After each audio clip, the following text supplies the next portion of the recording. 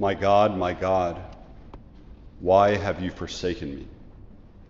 This is one of the most curious lines in all of Scripture, and it's one of the most uncomfortable lines for us to consider in all of Scripture, because we know who Jesus is.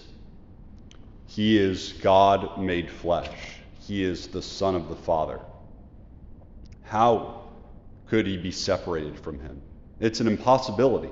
It is. And at the same time, Jesus is not a liar. He is speaking something here. And so, what are we to make of this uncomfortable and jarring line from Christ, his last words before death?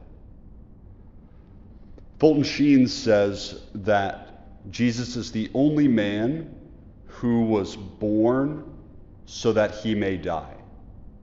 He was born so that he may die. And that man knows from the moment of his conception that he will suffer, that he will die, but also that he will rise from the dead.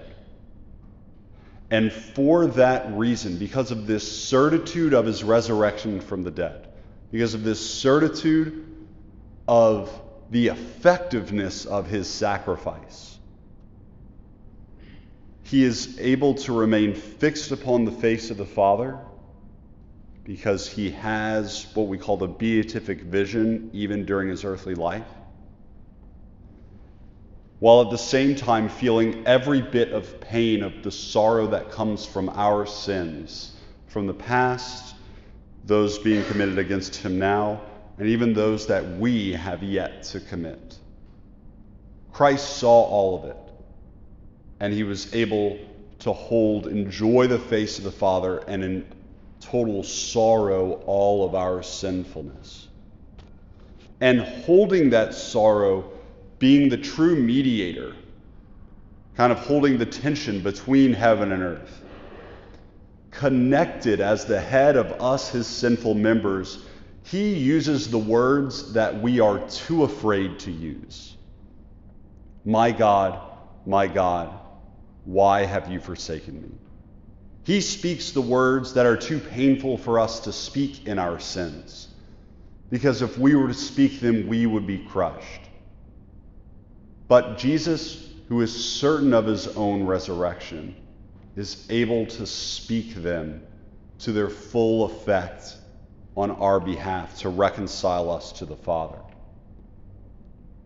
We, on the other hand, are so quick to numb because we have so little faith.